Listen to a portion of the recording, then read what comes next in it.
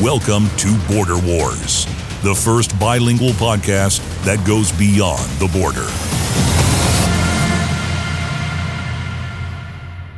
Okay, welcome to the Border Wars podcast. We are the number one podcast in all the Americas, the only podcast that takes you beyond the border. And we are now deep into season 2. If you haven't watched the previous episodes in Spanish, go ahead and subscribe on our YouTube channel, like the video because you will like this video, and then go ahead and share with your colleagues. I have two very special friends and guests, and I could say colleagues now from the Heritage Foundation. But I want to contextualize this. I want to start this conversation a little bit because I'm a big believer in unity of effort. This, I think, is something that we're missing as conservatives. It's something we're certainly missing in Latin America. We're having this kind of authoritarian wave in the Western Hemisphere, and I say Western Hemisphere because we're having some of that here in the United States as well, which these two gentlemen know a lot about. But we're certainly seeing it south of the U.S. border, and I don't think of any radical leftist government that's come into power in Latin America without first dividing the right, splitting them one against another, fracturing. And I think that part of the reason that I think this podcast I think is very special is because the effort that Heritage Foundation has began in conjunction with the Center for Secure Free Society, in conjunction with the Texas Public Policy Foundation, in conjunction with many other institutions, is now to try to fix that, to bring it all back together. So I'm here with, I'm gonna let you guys introduce yourselves a little bit, tell more about your background, but I want to introduce you kind of from things that I read about your bio that I thought were interesting. I'm going to start with Simon. So Simon Hankinson, he is a senior research fellow at the Border Security and Immigration Center at the Heritage Foundation. You have a career in foreign service, 23 years. I see all kinds of cities and capitals from Africa, Asia, no Latin America, but I do notice that you lived at one time in Miami, Florida. So that makes you Latin American specialist by default. And then I also see you're originally from London, England. Is that right? So are you British? Well, I'm American now. American. Okay, there you go. So Simon, tell us a little bit about yourself. And as you're telling us about yourself, give us a little bit of your foray into Latin America space. I know it's not your primary focus of work, neither with your career or currently at Heritage, but you come at it from a specific angle, which I think is very unique and something that's needed more, especially as we're looking at the crisis on the U.S. southern border. Sure. Well, thanks for inviting me today. I'm really interested to be talking about this topic. I've had 24 jobs, so I've done a lot of different things. I've driven cabs, I've done construction, I've worked in restaurants, but my first real job was teaching school. I was a lawyer before that, and I taught school in Miami, Florida, like you said. Traveled quite a bit. I've been to Guatemala, Mexico, Honduras for months at a time. So I have weak Spanish, but some appreciation at least of Central America and quite a bit of Mexico.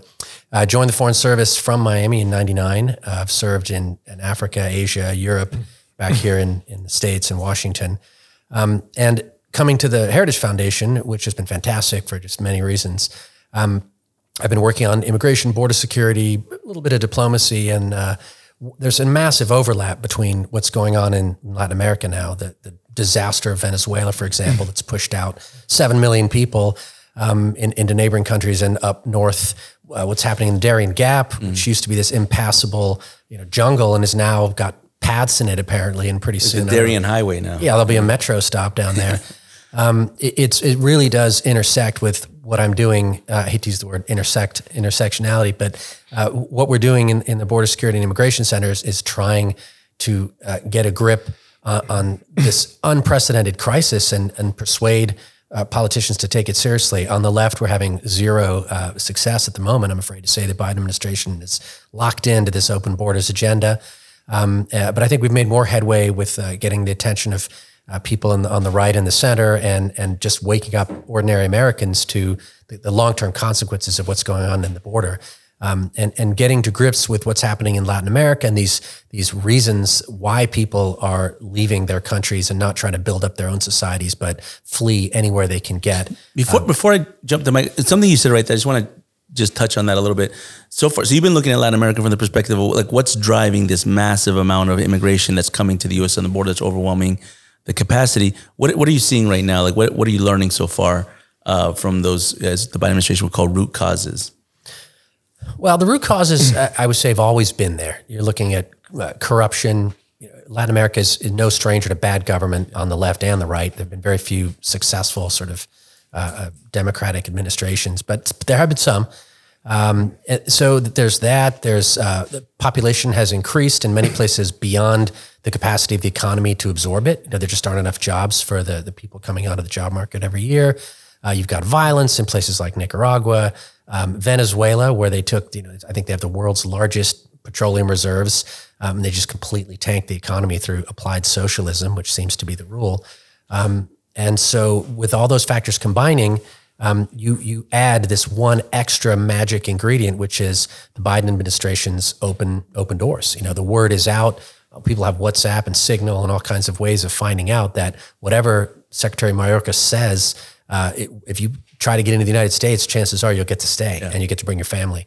So I think, unfortunately, that message has gone out. People are taking risks and crossing. Many are dying, but more are making it through. Yeah. So in essence, the worse Latin American gets, the harder it becomes for our U.S. southern border, and then the pull factors that are coming from just whatever rhetoric comes out of the administration, but the real incentives that are on the border, whether it's the CPB One app or just anything that has to do with basically let me be careful how I say this, but I think it's essentially providing services to migrants, which, you want to make sure that migrants are taken care of, but at the same time, you got to be careful because you're providing a perverse incentive for more of them to come. And they all know that, and they're all seeing that that's a feasible entryway into the United States. And I travel the region quite a bit. I mean, pretty much every month I'm down there, and this is 100% true. I mean, they know that there's an option where all push comes to shove. If my country goes, to the Venezuelan destructive route, that I can just go up to the U.S. southern border and I could get through. But let me turn to Mike Gonzalez. Mike, I'm gonna say your title, and you're gonna have to correct me if I say it wrong because I think it's a chaired fellow at the Heritage Foundation, the Angeles D. Arredondo y Pluribus Unum out of many one, Senior Fellow for International Engagement from the Heritage Foundation. You've been at Heritage for quite a while. I think I met you years ago at the Heritage Foundation for 15 years now. But prior to that, you served in the Bush administration as a speechwriter for an SEC commissioner. You're also a speechwriter at the State Department.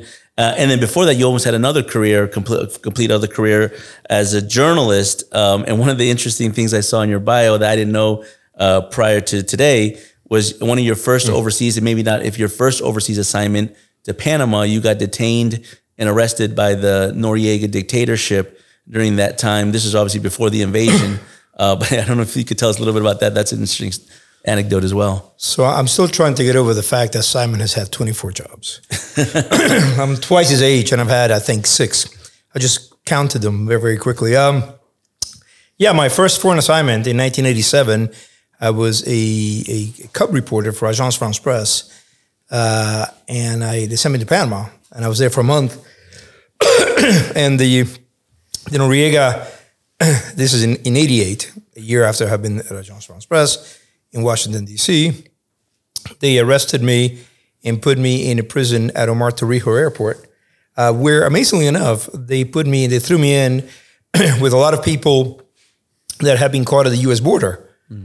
Earlier that day, they had failed to pay the coyote or something, and they brought Omar Torrijos was a clearinghouse. They were mostly Bolivians, and they were going to be sent back. So I spent the night with them, talking to them, and then the next morning they expelled me from Panama. They put me on a flight. But they detained you for what grounds?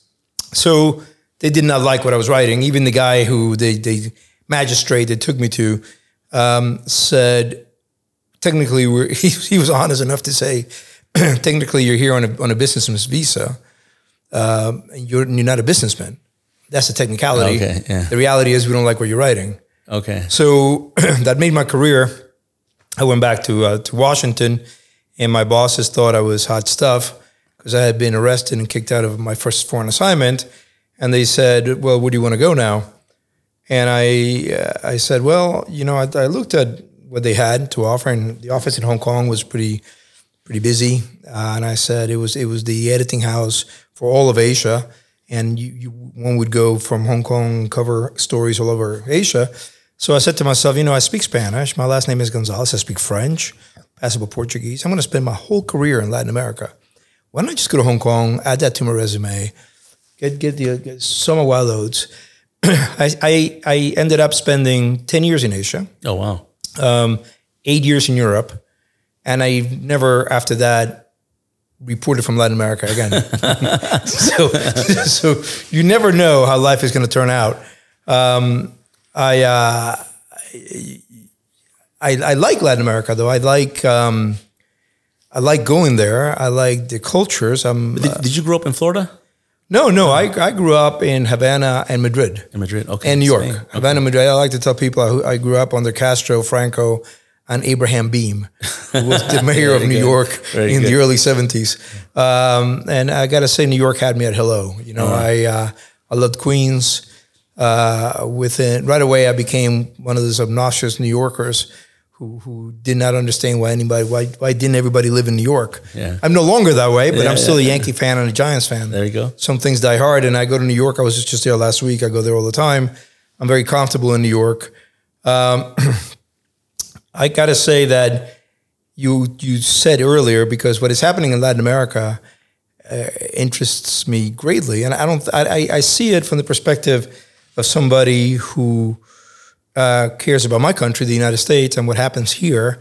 And I think what happens in Latin America never stays in Latin America. It comes here, and not necessarily. A lot of people listening to this will say, "Well, yeah, through immigration and drug trafficking." No, I don't mean it that way. Although obviously that has an impact as well. I mean that there's a very strong nexus between our left and their left, and at this point, at this moment, they're both not just a Marxist left. It's no longer the left we're contending with in this country is no longer Dick Gephardt, Dick Gephardt's Democratic Party. We're no longer discussing the top marginal tax rate.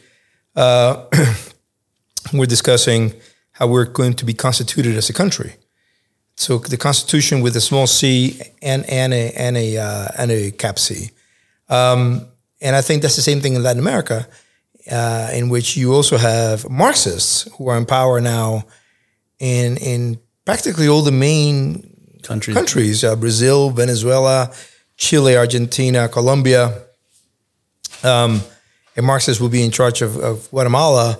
Soon Guatemala may say, well, people, it's a small country, 60 million people. Actually, Guatemala is the Serbia of Central America's Yugoslavia. Mm-hmm. Guatemala is... the choke point, yeah. But the cultural... Yeah. It's the cultural base and the biggest country in Central America. So I see, and as I said, there's that nexus between first you have the Foro de Sao Paulo. I'm sure we're going to get into it later, which is the conference of all the big Marxists, leaders and opposition parties and individuals, groups and NGOs in Latin America. But what people don't realize is that the members of Black Lives Matter and the architects of Black Lives Matter interact with them. They have been invited to Foro de Sao Paulo group meetings, conferences. Yeah, they went to Venezuela, I think, even as recently. Well, I mean, one of them, the one that's most internationally minded, Opal Tometi, traveled to Caracas, and in fact brought Maduro to Harlem. And she also traveled to La Paz, a trip that gets much less attention, and met there with Evo Morales. And I think that's a key. That's a key. I think 99% of people don't know about that trip. Nobody knows about that trip. Yeah. Everybody knows about the trip to Caracas because she wrote a manifesto defending Venezuela's direct democracy, participatory democracy, which, as we all know here, it's a sham concept, which is really stands in opposition to representative democracy. And it's a way to get rid of checks and balances. So I like taking a look at all of this and also how it impacts Europe. I am fortunate enough to be able to write at Heritage on all these issues, and which threaten directly our stability here in the United States. Yeah, and I'm going to jump on one of those points because that trip to La Paz is interesting because I don't think people make this correlation between in the United States, when we had the BLM riots, I think it was the summer 2020. Yes. When they were pretty much destroying capital cities all throughout the country. We saw something very similar to that the year before in Latin America. Yes. Right? But you don't have a BLM franchise, so to speak, with those letters and acronym in Latin America. You have indigenous movements that have been radicalized very much the same way because the grievance of some population centers in Latin America is the 500 years of struggle from colonial independence and things like that. And that's the biggest talking point that Evo Morales from Bolivia has spoken about time and time again. And so there's a term that they've adopted in Bolivia and they've adopted it throughout Latin America. It's called Abya Yala, right? And Abya Yala, what it means is land of the people, right? And it's actually a Cuna term from the Cuna Indians in Panama. And so in Bolivia, they created the Abya Yala Foundation, which was then funded by the United Nations to basically have Evo Morales not just become the leader of the indigenous movements in Bolivia, but the leader of indigenous movements throughout the Americas, which brought him to Guatemala, to Mexico, and all the other countries that have indigenous leaders. I say that because I think that was the parallel that many people miss, right? Why is that visit from BLM to La Paz, Bolivia so important?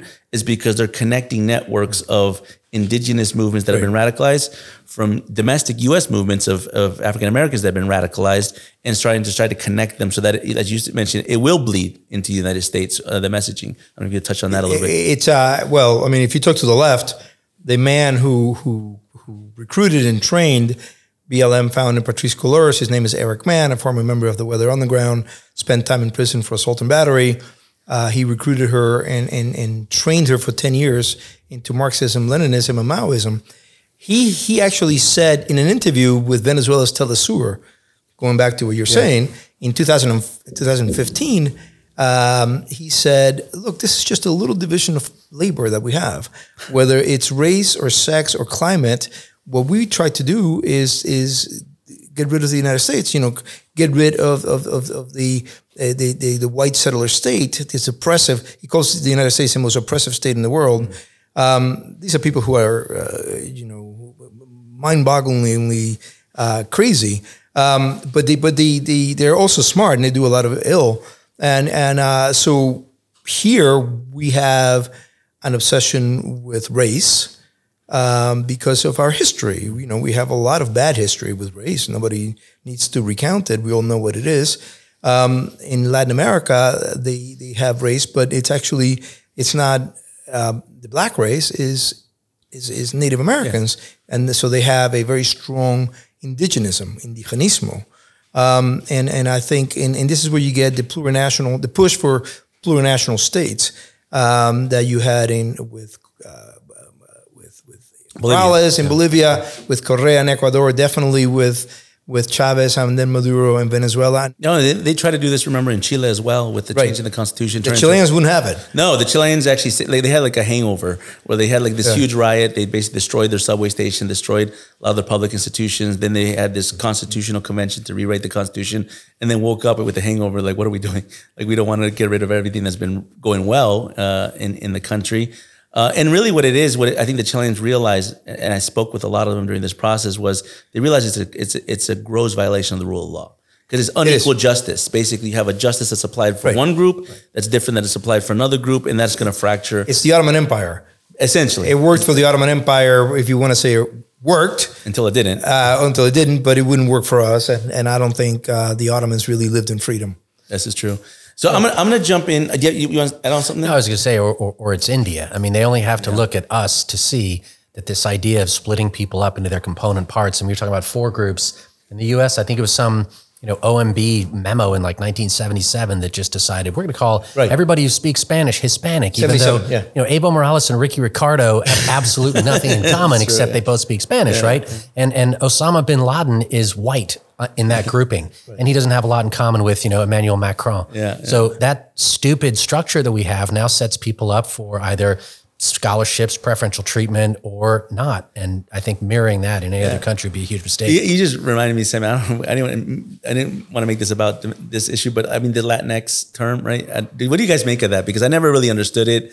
It translates in Spanish into the worst thing possible, Latinx. And an X in Latin America is like a nobody. It's an X, like whatever, And I was like, who's the brainchild that descended? Like, I got it. We're going to call them a bunch of nobodies and say Latinx. I don't know, Mike, if you got... I like the left using it because it's so off-putting.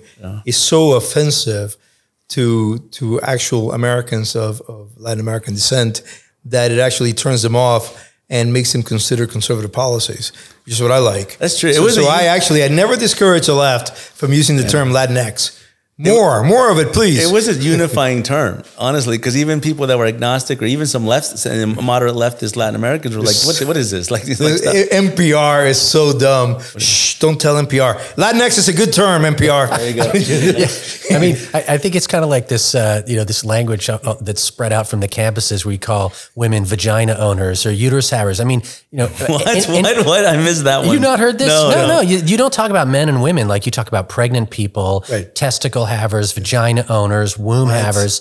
And you ask any woman and they just look at you like, are you, I mean, my grandmother, my mother, they'd vote on that. That is insulting to them. So use that language more. That's crazy.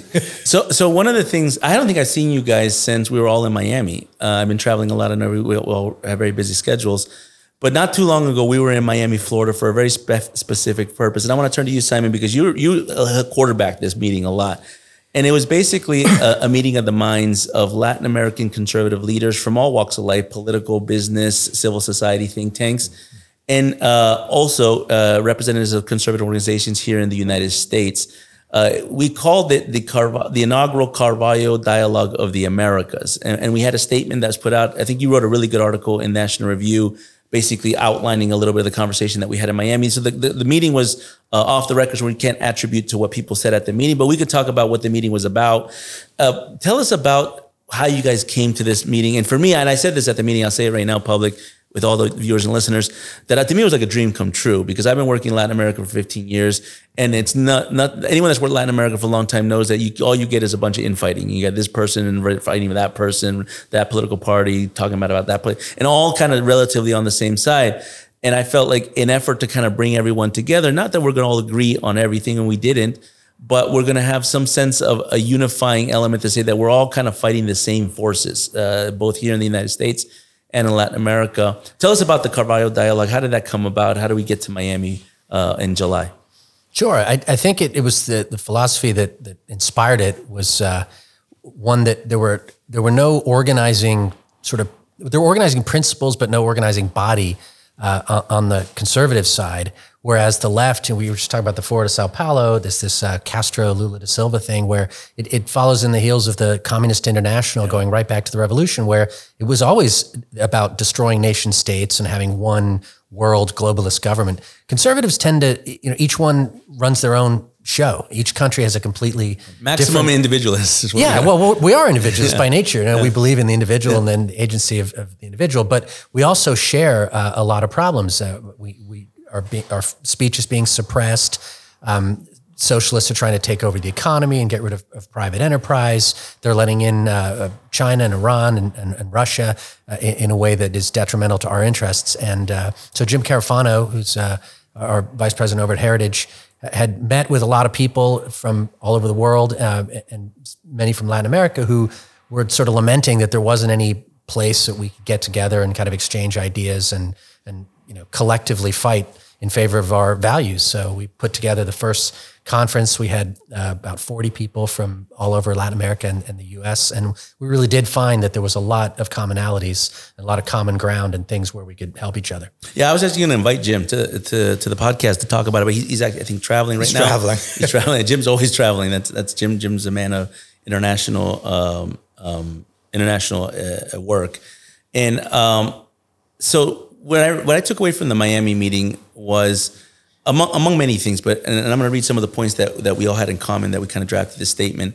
But what I really took away from the Miami meeting was this kind of effort, this sense of having a home, right? And Latin Americans are very much like this. They call it el hogar, they like to always to go home. They always have a kind of a community sense in terms of their families. And we had this period of time, in about a decade or so, well, some people call it the conservative wave. I don't think that all the presidents were very conservative, but there were right of center presidents that were U.S. friendly that came into power. This is after the pink tide that took place during the first decade of the 21st century. That's when all the Bolivarians, the socialists came into power. So there was a reaction from the Latin American voting public. They said, we're like, Venezuela was already on the decline. They're like, we need to get away from that. They moved in and they voted in, conservative-ish or U.S. friendly, market-friendly presidents.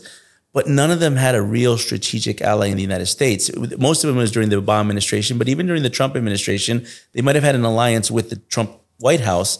But when they came to Washington, they really didn't have a place to go. The Heritage Foundation was there, but they didn't have like an infrastructure.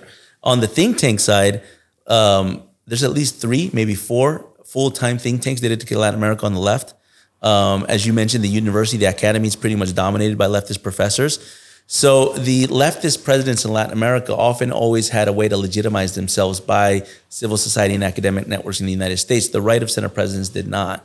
So I think that my big takeaway was that I think that for political leaders that are going to come into the future, even maybe very soon into the future, thinking about Argentina, they need to have a place in Washington that they can call their home. Like this is our safe space. We're going to come to Washington, D.C. We're not just going to have to talk to X, Y, and Z think tank. We're going to actually be able to go to a place where we're going to talk substantively about what we're facing in our country and know that we're not going to be sabotaged. And that was my main takeaway. I'm going to read some of the points that was drafted in terms of the statement that we collectively all put together.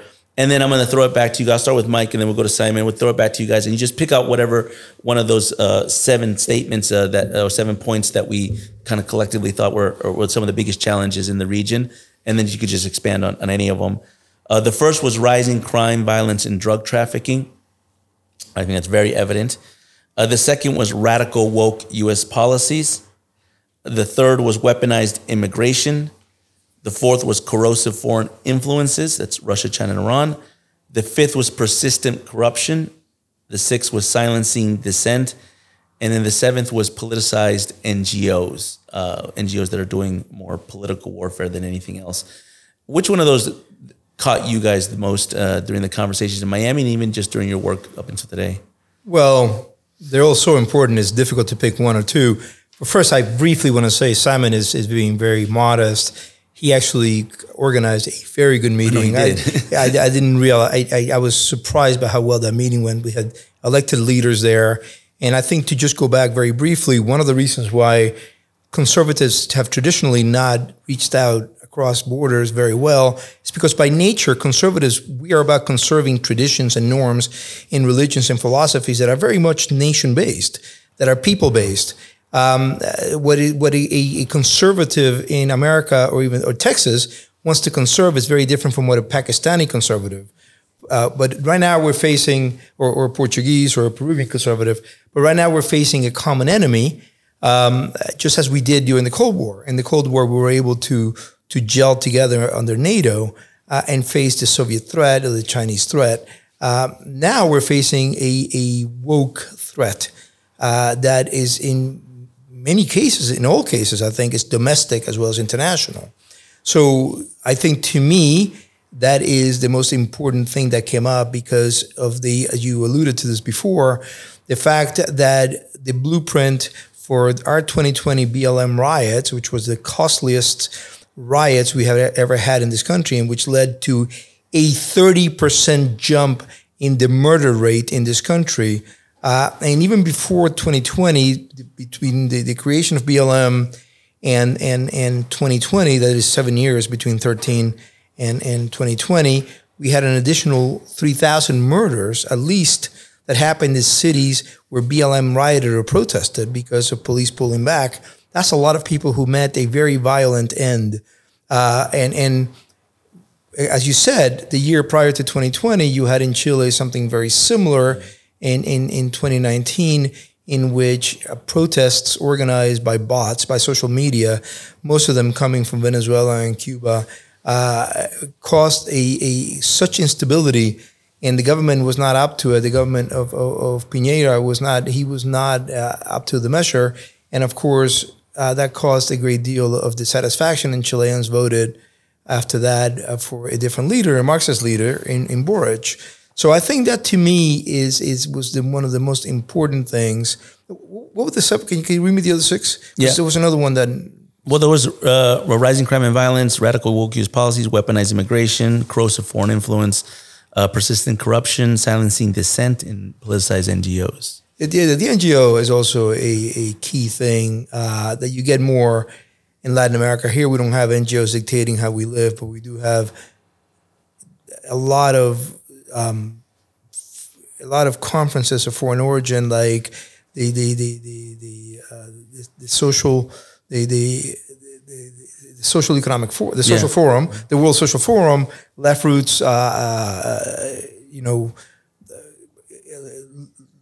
Liberation Road, a lot of these groups that have a lot of foreign influence that do destabilize us. Where I started really seeing this NGO concept, and I remember when we were discussing the statement, I kind of was putting that in there. It cuts across many levels. It cuts across foreign aid. It cuts across elections. Right. But where I saw it, and I think where it impacted me the most, and I want to talk to you, Simon, about this, is on immigration. So I think I said this in the conference in the Miami meeting, but I have other presentations where I've elaborated on this. I was in Guatemala during the caravans when that began in 2018. It was October 2018. Yes. And that was crazy because it went from 180 Hondurans that crossed on October 12th to 7,000 by October 20th, right? Like that's not normal. Anyone that's even held a concert or a conference knows it's hard to get 7,000 people at the same place moving in the right direction at the same time.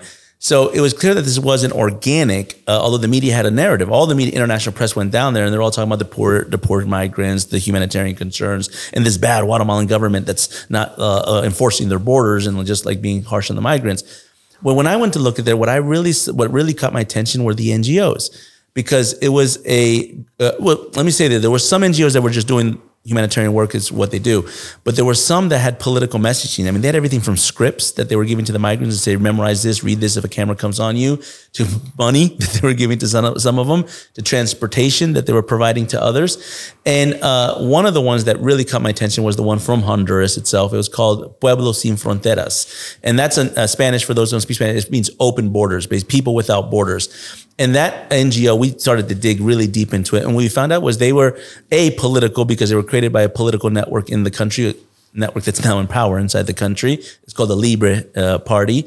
Former president, a very defunct former president that got ousted named Mel Zelaya, was kind of orchestrating, organizing this. But they also received money from Venezuela. Right. And so I think that was the big impetus there, where this was a politicized NGO that wasn't working for humanitarian concerns, was actually taking advantage and manipulating the migrants. They were vulnerable by definition, and using them as sort of weapons to basically create a narrative of open borders from the Honduran Guatemalan border all the way to the U.S. southern border. I want to jump into you, Simon, a little bit, because is that I'm sure that's an area of concern for you and what you're looking at. Or how do you see these NGOs with this open border rhetoric that's been spreading all throughout the Americas? Well, I think NGOs are doing extremely well out of the open borders. They're making millions of dollars off government contracts. They're not just raising money from do-gooders in the U.S. and elsewhere. They're actually getting billions of federal dollars funneled down through FEMA grants. I mean, I think $108 million went to New York City. Taxpayer money. Yeah, there's like $300 million went to various NGOs to house, feed, and transport people off the border. So they bring them in, and I call it the Mayorkas migration machine. It's a giant processing enterprise. Instead of trying to do what they're supposed to do, which is deter illegal aliens from crossing in, detain them if they make it in, and then deport them if they don't qualify for any kind of protection. They bring them in, they process them as fast as possible, send them off to tent cities run by NGOs, and buy them a ticket anywhere they want to go. And I've seen them in airports holding a little piece of paper, and it's an arrest warrant essentially from INS or DHS now, saying, please show up at court at some point. Some of them just say, please show up to ICE whenever you have a chance. Thanks so much. And they're allowed to travel with this document, this flimsy piece of paper that may not have their correct name. It may not have their correct date of birth. It may not have their correct country of origin. And it certainly doesn't have any clue who they are, what their criminal record is, what their history is. NGOs are doing really well. And the other group that's doing really well, or groups, are the cartels. Yeah. Because the drugs, there are two separate points here, but drugs, crime, and migrants are all intricately connected, because if you want to get through Mexico or the Darien Gap, your chances are you're going to have to pay somebody off. And these cartels, they'll smuggle, they don't care if it'd be gasoline, if that was highly taxed, or cigarettes. They're only smuggling drugs because that's what makes them money. And if they can smuggle people and make more money, they'll do that. And so they have done. There are swaths of Mexico. I mean, percentages is probably foolish to try to guess, but swaths of Mexico that AMLO has basically given up to the cartels, just said, I'm just not going to go there. And they run the place. They control a lot of the borderlands, and they get to decide who goes through, and they get their cut. No, that's an important point, because I initially, when this caravan thing happened in 2018, the cartels didn't like it initially, because it was putting too much spotlight on the border, and they were trying to be clandestine and move their drugs very low profile. But then they adapted and they figured it out that, wow, there's a whole nother market here that we could tap into, which is human smuggling. And then, the cousin of human smuggling, which is human trafficking, which is an economic crime that's on the border, sex trafficking and others. But they allow them to diversify the revenue stream. And human smuggling has become a booming business. In the defense lexicon, we call this human smuggling facilitators, which are basically middlemen that oftentimes are often travel agencies that essentially work with the drug cartel, work with the tourism industry, and work with local governments to essentially arrange the movement of mass amounts of people from one destination to another destination. That's why people are asking me a lot of times, like, why is Cancun all of a sudden become this huge violent area when it's, Cancun, right? Spring break, right? I was like, because of the tourism industry in Cancun got in bed with the drug cartels for human smuggling. And all of a sudden now you have all kinds of illicit enterprise taking over what used to be the popular spring break destination for most U.S. college students. And I think that there's a lot of things here that we can plug away. But if I were to ask you something, I haven't seen Latin America as bad as I've seen it today. I just came back from a couple countries in South America. And each country I get to, I get a little bit more alarmed at how bad things are going. We just had a political assassination of a presidential candidate in one country in Ecuador. We're having another country where essentially they are figuring out how to fracture their civil society into like 10,000 different pieces. And then you have the dictatorships of the region, which is multiplying. We just used to have Cuba back in the day in the Cold War. Now we have Venezuela. Now we have Nicaragua. We argue Bolivia. But what would you say is the point to the one thing? And I'm going to go to Mike first with this. What is the worst thing that you're seeing in Latin America? And do you share this diagnosis that it's, you've been around much longer than I have. Have you seen it this bad before? Well, it's different. Before 1990, before the creation of the Foro de Sao Paulo, you had Marxism with bullets. You had Castro, who really is Cuba as the snakehead of this whole pushing Marxism in Latin America, creating all these terrorist groups and the Montoneros, the Tupac Amaros, in South America. Che Guevara famously dies in Bolivia. And then you have Castro funneling money and arms to the Farabundo Martí in El Salvador and to the Sandinistas in Nicaragua. But they all fail. They all fail to gain power. Cuba is the only place in Latin America where Marxist communists have taken over with guns. And then in 1990, the penny drops. Lula reads Gramsci. He realizes all of a sudden we can get elected. All we have to do is hide the fact that we're Marxists and run as the anti-graft, anti-corruption candidate, as the populist, as the reformist. Somebody's going to reform. And then once you get in, you try to get a majority in the Congress. And then you reform the Constitution. You have called Constitutional Assembly. You change the nature of the country, and then that's it. You get rid of checks and balances, and it's very difficult to get rid of these Marxist leaders. Bolivia tried with getting rid of Evo Morales for a while, but we have Arce, who's really a proxy. Yeah. And I think I don't know what's going to happen in Ecuador, but I don't think it augurs well. And then you were talking about Arevalo before. Why don't you expand a little bit on Guatemala, because that was one still. It's the same thing. I mean, he Arevalo, the conservative. First of all, the conservative candidate who would have won was disqualified. We still don't really understand how that happened. And then the conservative vote was really dispersed. Yeah. And you had they disqualified 3 candidates, I believe, right? Yeah. And then you had Arevalo, the man who eventually won. So he made it past the first round in June, but the first round, he made it with the lowest amount of support of any candidate in Guatemalan history, 11%. 11% voted for him in the first round, but he was the second highest vote getter. The first one was Torres, Sandra Torres, who really does have a ceiling of like 40%. She's lost now 3 times. Yeah. She got 37%, I think, this time. Arevalo really ran the clock. He beat her by 20 points in the second round, and he presented himself as the anti-corruption reformer, the same way that Chavez was instructed to do so when he ran in '98. That's a good point. The same way that Morales ran when he ran, I think, 2005, right, in Bolivia. Yeah, correct. Correa in Ecuador. This is the first pink wave. Yeah. They all did the same thing. It's the same model. They've been advised by the same Spanish consultants, the same academic consultants. who are still advising. There's an organization based in Quito, which was founded by communist academic consultants from Spain, and I don't know whether they advised. You and I kind of looked at it, whether they were advising Arevalo or not, but they were certainly very praiseful of Arevalo. They were very supportive of Arevalo, CELAC was, and they definitely advised Petro. Yeah. They advised Petro, and one of the founders of CELAC, Monedero, Juan Carlos Monedero, was with them the whole day, the day of the election, in June of 2022, right? The day of the election was June 19th, 2022, I believe. And he was with them when he won, finally, in the stadium in Bogota.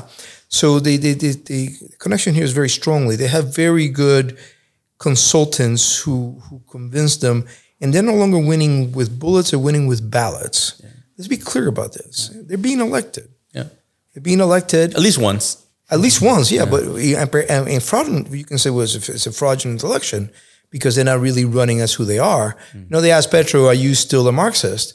And El País did, this Spanish newspaper, and he gave an answer, which even El País, which is a socialist paper, said it was a scurrilous answer because he said, well, many things have happened since I called myself a Marxist. Now I don't believe in bullets anymore. Of course he doesn't, because he realized ballots will get him there. He was a guerrilla. He was a terrorist. He was a member of M19, a terrorist Marxist group. He epitomizes this idea that you no longer have to be a terrorist. You can get elected. We have somebody like that here in the United States. In the United States, his name is Bill Ayers. Yeah. Bill Ayers was a terrorist with the weather on the ground, the husband of a terrorist, Bernardine Dorn. The weather on the ground did not achieve what he wanted to achieve. So what did Bill Ayers do when he comes out from underground in 1990? He gets a PhD in education. He's now seen as an educational reformer. Yeah. As Sol Stern said, to call Bill Ayers an educational reformer is like calling Stalin an agricultural reformer. Yeah. But so we have our Gustavo Petro is Bill Ayers, who introduces Barack Obama to the political world in the late 90s in Chicago. Yeah, and I think a couple of things that you said there, Mike, particularly with Petro, but kind of this process, right? So some people call this authoritarian learning, right? They kind of learn from one another, right, and they start to apply the same tactics and protocols to be able to, win one time and then change the rules and then figure out how to perpetuate into power. But I think one of the things that we're starting to see now, there are the classic dictatorships, the Ortegas in Nicaragua, the Castros now, Diaz-Canel in Cuba that are the longest one in Maduro.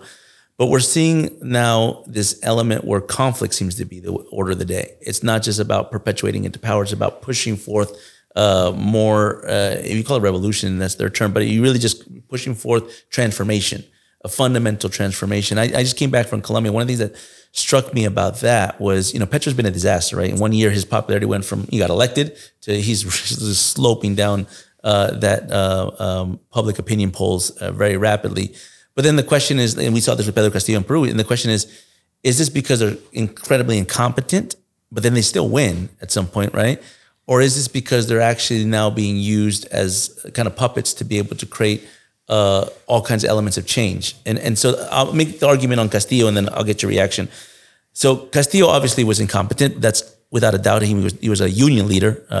He was never a political leader. He never governed. He never did anything really in terms of actually being in charge of something that has to produce results. But in essence, I always argued that he accomplished his goal. And maybe not his goal per se, but the goal of the people that put him into power in the first place. Because he was another one that came out of nowhere. No one really knew who he was, and all of a sudden he's the president of the country. But what did he accomplish? He accomplished more increased polarization between the North and the South. He accomplished the unifying of the Southern indigenous separatist movements of the country. He accomplished a radical, basically, kind of a radical rhetoric that's starting to take over inside the country. And now he's accomplished getting certain elements of the right to align with certain elements of the left against what they call in Peru the caviares, which are the establishment, the elites of the country. And the result of that is the potential fracturing of civil conflict in Peru. Either go as bad of a civil war, I don't know if it's going to go that bad, but there's elements now they're talking about the country fracturing into different parts. Let's just get your reaction. Well, because the left thrives on grievances. Yeah. The left, it's still really called Marxist playbook. of having a dialectic, an opposition between classes, an oppressive class and an oppressor class. And in Karl Marx's day, he presented his economic classes, the bourgeoisie and the proletariat. That didn't work because the worker really wanted to improve his condition on the factory floor. He did not want revolution. The German communists and the Italian communists understood this in the 1920s, and they very quickly switched to race, which is immutable. You can change your socioeconomic status, and one does in capitalism. I have gone myself, I've changed my socioeconomic status many times in my life. But one thing you cannot change, things you cannot change, are your race, your national origin, and get ready for this one, you cannot change your sex. Your gender. Yeah. So these are immutable characteristics. If you're looking for a revolutionary agency, it's better to place it in immutable characteristics than on social classes. So let me pivot back to Simon a little bit. So we have the kind of cultural phenomenon that's happening. And I would say that we are also seeing a wake up in Latin America. And this I think was representative in the Miami meeting, which there's certain elements of Latin America that are now taking that cultural battle on themselves, right? And we had some of those individuals that were represented in Miami. Well, let me pivot to you, Simon, about the border again, because I think so. One of the things that me and you have discussed a lot about is, the problems that are happening at the U.S. southern border obviously extend beyond the border. And the first country in there is Mexico. And AMLO, has been looked at for some as kind of a leader inside Mexico, political leader, president, moving into election. But I've always looked at him as a node within a network, because AMLO has tried, much like many other kids, tried to win presidency many times, lost many times, third time's the charm. He finally got it through. But he was only enabled to win by aligning himself with his network, because had that network abandoned him or distanced himself from them, he probably would never become president in the first place. Is that something that you're now taking away from the work that you're doing now that AMLO Mexico is now part of this bigger project that's happening throughout the region? It's not just U.S.-Mexico relations in its traditional sense. Well, it strikes me, and I'm nowhere near the expert on Latin America that you guys are. I learned a lot at the conference. I'm learning more today. But it strikes me that as a historian with a general grasp of the way things work, that the future of the United States, it seems to be Latin America instead of the other way around. We always used to think, well, there's progress. These countries are going to develop. They're going to get democracy. They're going to get everything we have. They're going to look more like the U.S. Look more like us. And what's actually happening is the exact opposite. We're getting censorship. We're getting socialism. We're getting authoritarianism. We're getting inflation, right? And that thing you described, the phenomenon where you win one election, then change the rules so you keep power, arguably, and I'm not saying that either side is free of this, but all of the gerrymandering and the vote, the idea of that any attempt to make sure that people have an ID to vote and that they can't be preached to while they're in line is considered to be fascist. You're preventing minorities from voting.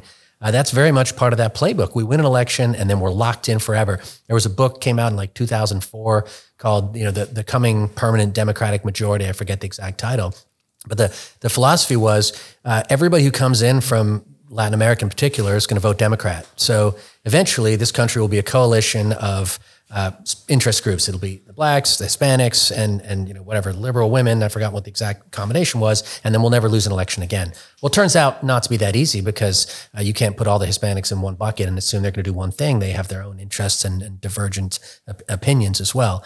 But that was the idea. So this open borders that we have now is part of that whole philosophy. It's part of the globalist philosophy that there shouldn't be nations, there shouldn't be borders. You shouldn't be able to tell someone that they can't. Property is theft, right? Yeah. Anybody could come and live anywhere they want. So unfortunately, this phenomenon that maybe, I wouldn't say it started in Latin America, but it certainly caught fire there in various places, including Cuba, probably at the extreme, is coming home to us. That's a great point. And I think I never really looked at it that way, right? But for decades, the U.S. foreign policy on Latin America has been a one of emulation, right? Look at how good things are in the United States. If you adopt these democratic principles or advocate on human rights or just whatever policies we would push forward, then you will become more like us. And it's somehow backfired to where we're starting to reform ourselves to become more in line with some of the banana republic politics that have happened over centuries inside Latin America. And that's interesting because Latin Americans are seeing that, and they saw things, even the way we've handled our elections. They've seen the way we've handled censorship in this country. They've seen they're seeing what's going on with President Trump today, and they're like, "Oh, we know that. We've seen that before. Yeah. That's very familiar." You lock up a political candidate, or you basically shut somebody off from the media or from the press. And so what I worry about is I feel like they're starting to lose respect for the United States, and I don't mean it from a kind of like a superficial respect, but almost like a fear. And why I say that, because, my parents are immigrants. I think the thing that people sometimes overlook about why people come to the United States, and I'll say this from Latin America, I can't say the whole world, but I know from the Latin American perspective, it wasn't always just jobs and opportunities. That's always a part of it, but it's really this sense of order, law and order. Because you can find jobs and opportunities. You can work for a cartel as a job, as an opportunity, but you don't always get a fair shake, and you definitely won't get one with the cartel.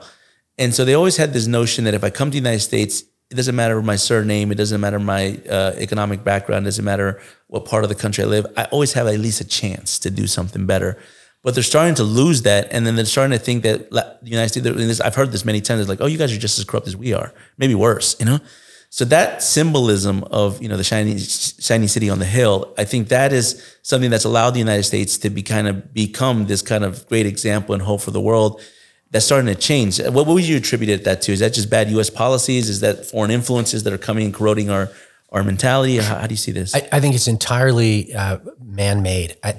Man is a sinner. We're all the same. There's no more corruption in the hearts of Latin Americans or Africans than there is in Englishmen or Frenchmen. If you go back to England in the 18th century, it was horribly corrupt. Yeah. I mean, they had, parliamentary boroughs where there's like one person living in it.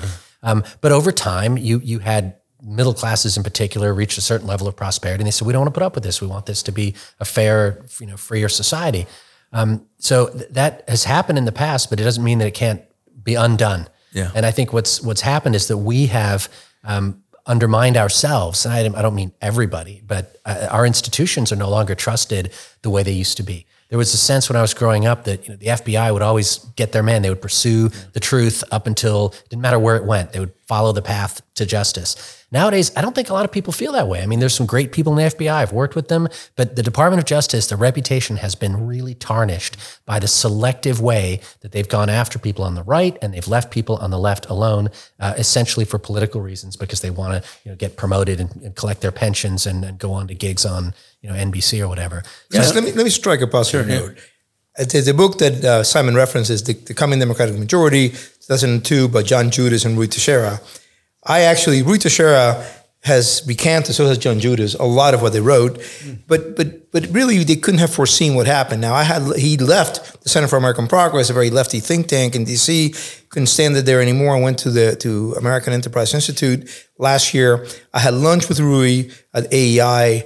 About 6 months ago, I had lunch with him at Heritage more recently, and one thing he said to me is that what he couldn't have foreseen was how the left was going to go berserk with race and sex and gender and say things and embrace positions that were going to be truly offensive to voters of Latin American descent. And this is perhaps how you get 40% of so-called Hispanics voting for Trump, how you get, I saw an opinion poll today that Biden has a support of 37% of Hispanics, which is historically low. The Republicans are just a little bit below him, so it doesn't really augur very well for him. And so that ties in with the wokeness that we have been talking about. But I am very optimistic about this country for that reason exactly. The American people have also woken up to this. I travel the country extensively. In 2021, I visited 30 cities. Last year, I visited fewer cities. In 2022, I went to only 24 cities. This year, in 23, I've gone to much fewer cities. I expect to travel again next year. I've been writing a book this year, so I stayed home more. I think the American people have woken up to this, and this is why you have the resistance to critical race theory, to gender theory, to all these radical agendas that the left has bizarrely embraced. And so I think that I'm very optimistic that America has woken up and is not going to put up with this any longer. No, I think I agree, and I see the same in Latin America. I think there's a wake up that's happening in Latin America, because if we are very, if we're getting pushed past the envelope on these issues such as gender and race and sex, Latin America is much more traditionalist than we are on those issues specifically. They don't like messing with their kids on these issues. I certainly see the agendas being pushed in certain countries, but I don't see the embrace. I actually see the embrace bigger here in the United States than I did down in Latin America. But then I also see the pushback that you're talking about from many communities. I remember the Armenians in California that were basically, they said, no, we're not going to do it in our neighborhood. Salvadorans in Montgomery County, Maryland. Yeah, absolutely, absolutely. So I see that happening. So I want to start wrap this a little bit to end on a bit of an optimistic note. I think in the meeting in Miami, we had some signs of optimism, right? We had some of the participants talked about faith-based networks and how they're starting to coalesce and bring together movements and networks that are pushing forth a more traditionalist message. We also had some countries that were represented that, looking to gain political power once again. Colombia has regional elections this year in October, and that's, local mayors, governors, things like that. Petro's been very unpopular. He's been a disaster. He has scandal after scandal. There's a Hunter Biden situation down in Colombia with Nicolas Petro. So he's written about it. Yeah, he did. He did a nice in the National Review article. It actually kicks off with makes you kind of like a teaser, but it makes you think you're talking about Hunter Biden. And he's like, no, I'm talking about Nicolas Petro, and it's very similar. Very sneaky of you. Yeah, it was a good intro, and but there are signs of optimism. I want to push back to you guys and say, what do you see? Signs of optimism, either something we talked about in Miami, or do you see it somewhere else, and maybe that in your own work that you're looking at in Latin America? Obviously, I'll have my vote of optimism in Latin America, and I'll talk about it at the end. But Simon, what are you seeing any rays of hope inside the Western Hemisphere, inside Latin America, that would be important for the United States? Well, I remember one session that we had that covered Peru. Yeah. And it was, I don't remember the Spanish translation, but it was essentially, don't touch our kids. And it was a bunch of just regular people who probably work, more than 9 to 5 jobs. They're not rich, just struggling to make ends meet, who'd finally realized they'd woken up, talk about woke, to this gender ideology and what it really meant. And I run into people all the time who are highly educated, who absolutely have no idea the extremes of things like critical race theory and gender theory and, anything with a capital T theory. So the best remedy for leftism is try it. See what happens. And every time you find it ruins economies and it ruins societies. So I hope we don't have to go the Cuba route where we've got to live with it for, 50 years before people get annoyed enough to, maybe one day overthrow it. But in this one Peruvian example, you saw what you see in neighborhoods in Loudoun County and in California and parts of the states where parents get organized, they get mad, they say, no, we do not want this ideology foisted on us. You can't teach our third grade kids about deviant sexual practices and gender ideology until they're in grad school and we're not paying for it. So that Peruvian example was a real I remember the video. Yeah. It was called No te metes con mis niños, o mis hijos, no te metes con mis hijos. That was a good, powerful video. And that campaign's working. It's still active. And I think they're going to replicate it in other countries in Latin America. Like, don't mess with my kids. So that was a good one. Mike, you got a sign of hope? Well, let's see what happens with Milei in Argentina. I mean, he reminds people of Trump in many, many, many ways, including the crazy hair. Yeah. He does have crazy. He was like a Rolling Stones rock band or something. He was like Tantra or something. He was like very. I tell you, if Argentina goes with Milei, that kind of conservatism, Katie barred the door. Yeah, Argentina is not a small country. That's not a small country. That's a powerhouse. Right. They were a powerhouse many years ago. 100 years ago, people didn't know which was going to be the most powerful country in the Western Hemisphere. Yeah, and then they went the populist big government route and shot themselves in the foot and the head and everywhere else. And shot some other people too. Yeah. So you stole mine. I'm actually bullish about Argentina. You probably see my email traffic. I'm very bullish about Argentina because I was never optimistic about Guatemala because I saw themselves shooting each other in the foot. The loss of that election didn't happen the night before election. It happened months in advance. When, as you mentioned, Mike, they were disqualifying candidates left and right, looking for any reason.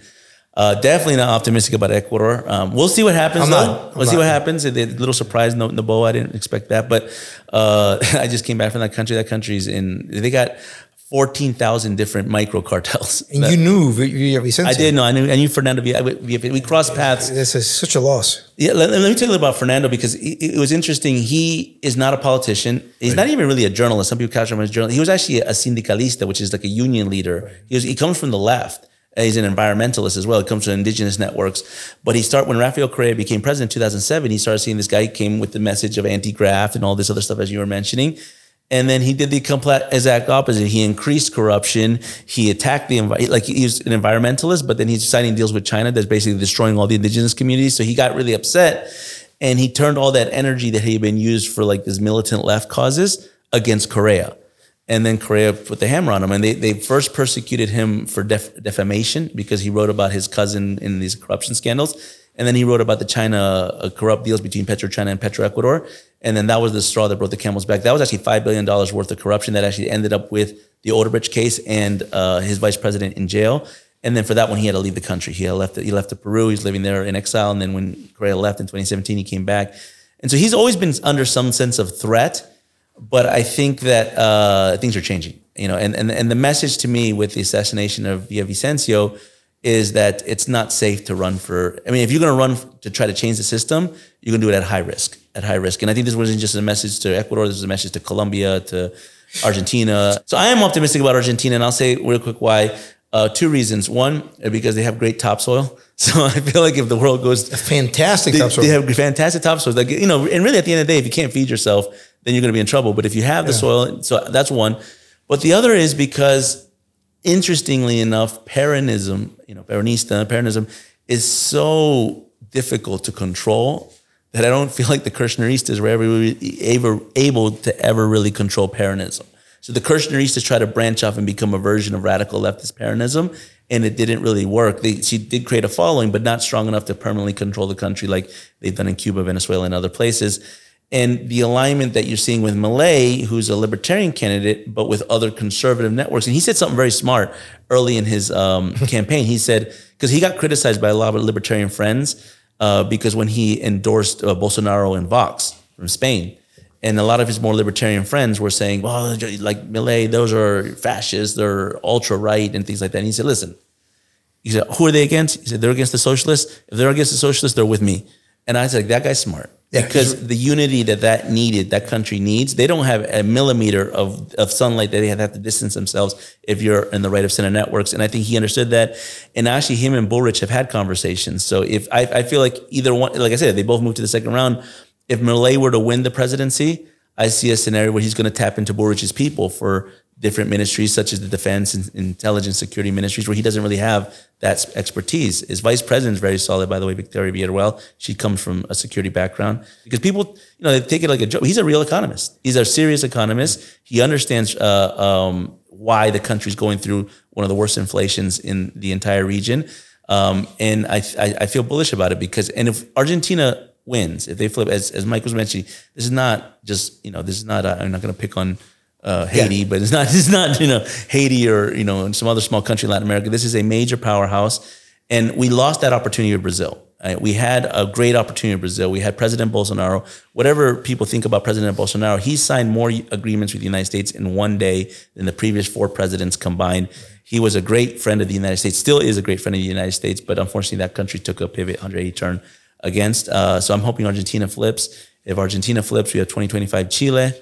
Then 2026 is a repeat of 2021, I think, or 2022, Colombia, Peru, and all those countries. And so we can actually have it, but it also has to begin here at home. And I'm looking forward to 2024 in the United States because, we're having our own kind of radical leftist agenda. We'll see how the primaries go. We'll see how the primaries go. And we have this kind of thing here happening in the U.S. And actually, what I'm going to take away from here is actually, I think what you said, Simon, which was that, we forever thought that we were going to be able to be the example for Latin Americans to follow. And it looks like it went the other way around. So I think that's really and that's a good way to put it, kind of like a mirror image. But any last thoughts or anything and before we close out the podcast? No, not really. No,